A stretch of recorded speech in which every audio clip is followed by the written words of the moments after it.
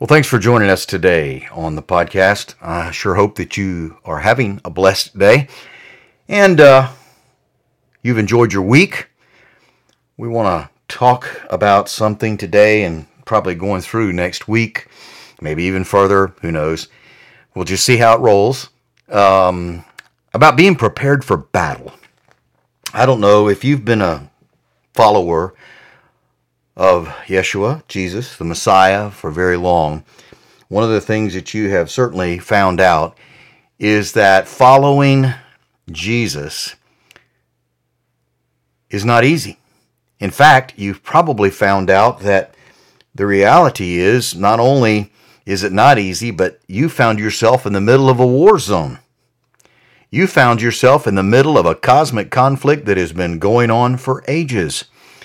And because you have made a public declaration, hopefully by your being baptized, after you have trusted Messiah as your Savior, your baptism has been your public renunciation, your renouncing of your past life, your renouncing of what you were, your renouncing of sin and your alignment with the ruler of this world, Satan, and the powers of darkness and so forth, that you've renounced all of that and have pledged, and you did so publicly in baptism, you've pledged your allegiance to Christ as your Savior and your Lord. So now you've got a target on your back.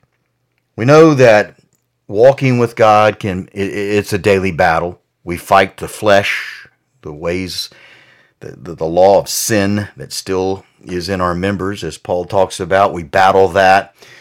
We battle all kinds of temptations that the enemy hurls at us. And, ultimately, behind the flesh, behind the temptations, behind all of these things, is the power of darkness, is Satan and his minions. Now, again, most of us are never going to warrant the personal attention of the devil himself. But we have the attention of his servants, his foot soldiers, as it were, the demons of hell. And we literally are in a battle. And the thing is, you can see the reality of this conflict going on right now in the world. Look at all the chaos. Look at all the confusion. Look at all the upheaval. Look at the deception. Look at the darkness that is enveloping much of the world. Look at the wars, the famines. Look at the upheaval in the political systems of this world. I mean, it is painfully obvious to any casual observer who has any, spiritual sense to them at all that there is something major happening. And that major happening is being caused by the conflict that is going on in the heavenly realm, and that the powers of evil, it seems like evil has gotten a fresh new life, as it were, almost like a resurrection in some sense, but obviously we know that's not true. It's been around always, but it's like evil has shifted into high gear. Why? What's going on? And I think that we need to understand that the times in which we are living are, as Jesus described and as Paul talked about, perilous times. Now, Paul even said that in the last days, perilous times are going to come. Dangerous times are going to come. We don't need to be surprised by this. But are we prepared for them? Are we prepared for the battle? Are you prepared for the battle that we are facing daily now in our own personal lives, and the battle that is coming?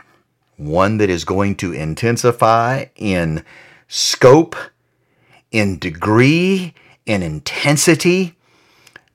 A battle like none of us have ever seen before. And even Jesus himself said that the time that we're going to enter into prior to his return and the establishment of his eternal kingdom on earth is going to be a time of distress like the world has never seen. And are we prepared for this battle? Paul when he wrote his letter to the church in Ephesus, stressed a great deal of importance on being prepared for this battle.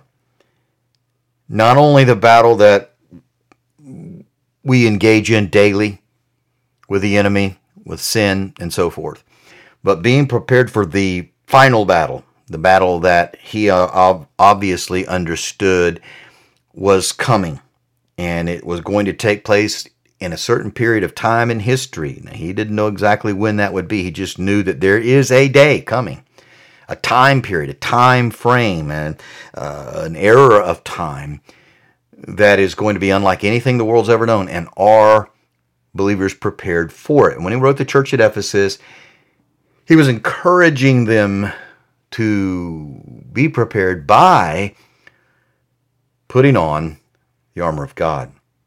Now, in his letter to the church at Ephesus, we have it in our English translations, 6 chapters. Paul didn't use chapters. He didn't have verses. All those things were added later. But he closes his letter talking about the need to be ready, the need to be prepared, the need to be equipped for this battle.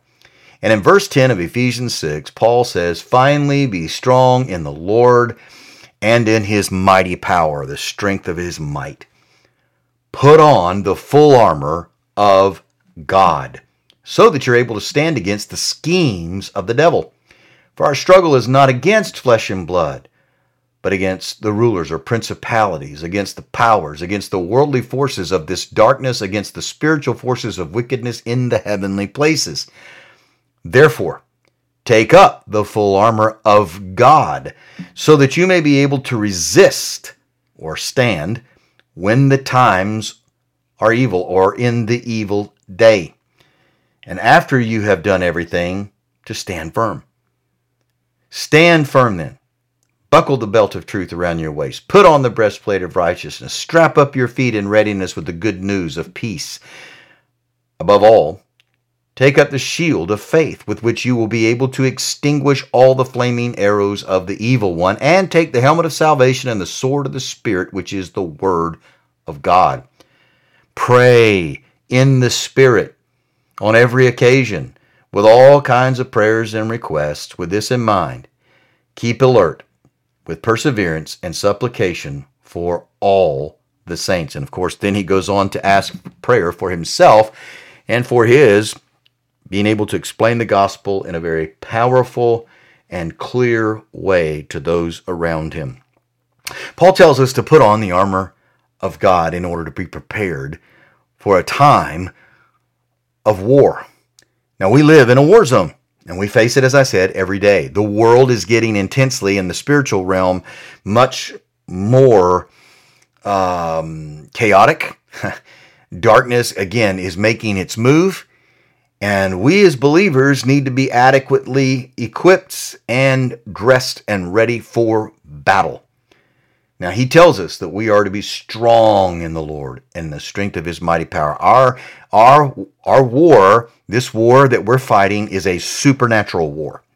It is a spiritual war. Therefore, we have to have supernatural and spiritual power in order to fight this battle, this war. We cannot do it in our own strength. We are fighting a spiritual enemy.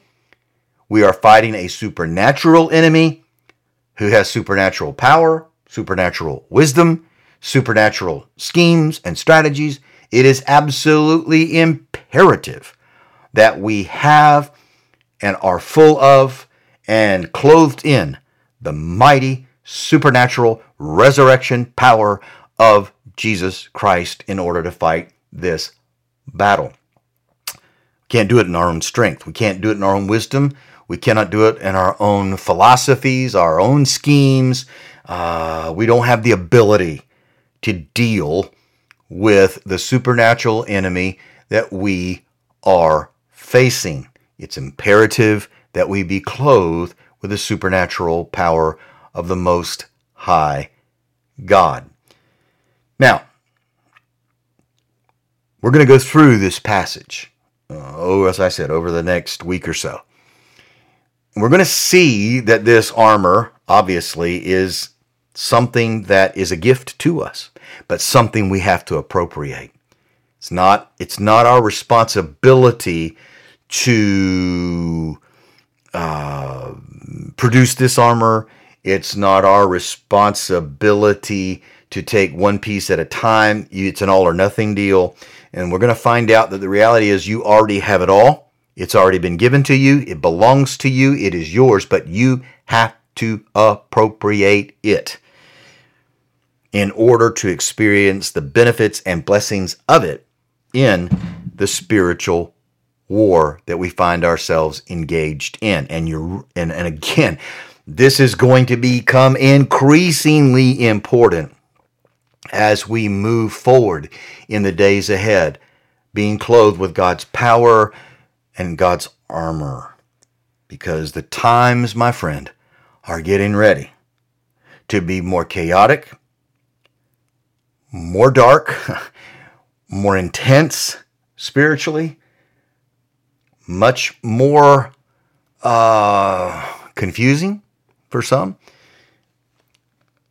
distressing for others, even to the point where Jesus said men's hearts will fail them for fear as they're looking around at all the things that are happening on the earth. Literally, it would cause a person to lose heart, but not only that, die from fear. That's how intense he says it's going to get. And we got to be we got to be prepared, and we got to be ready.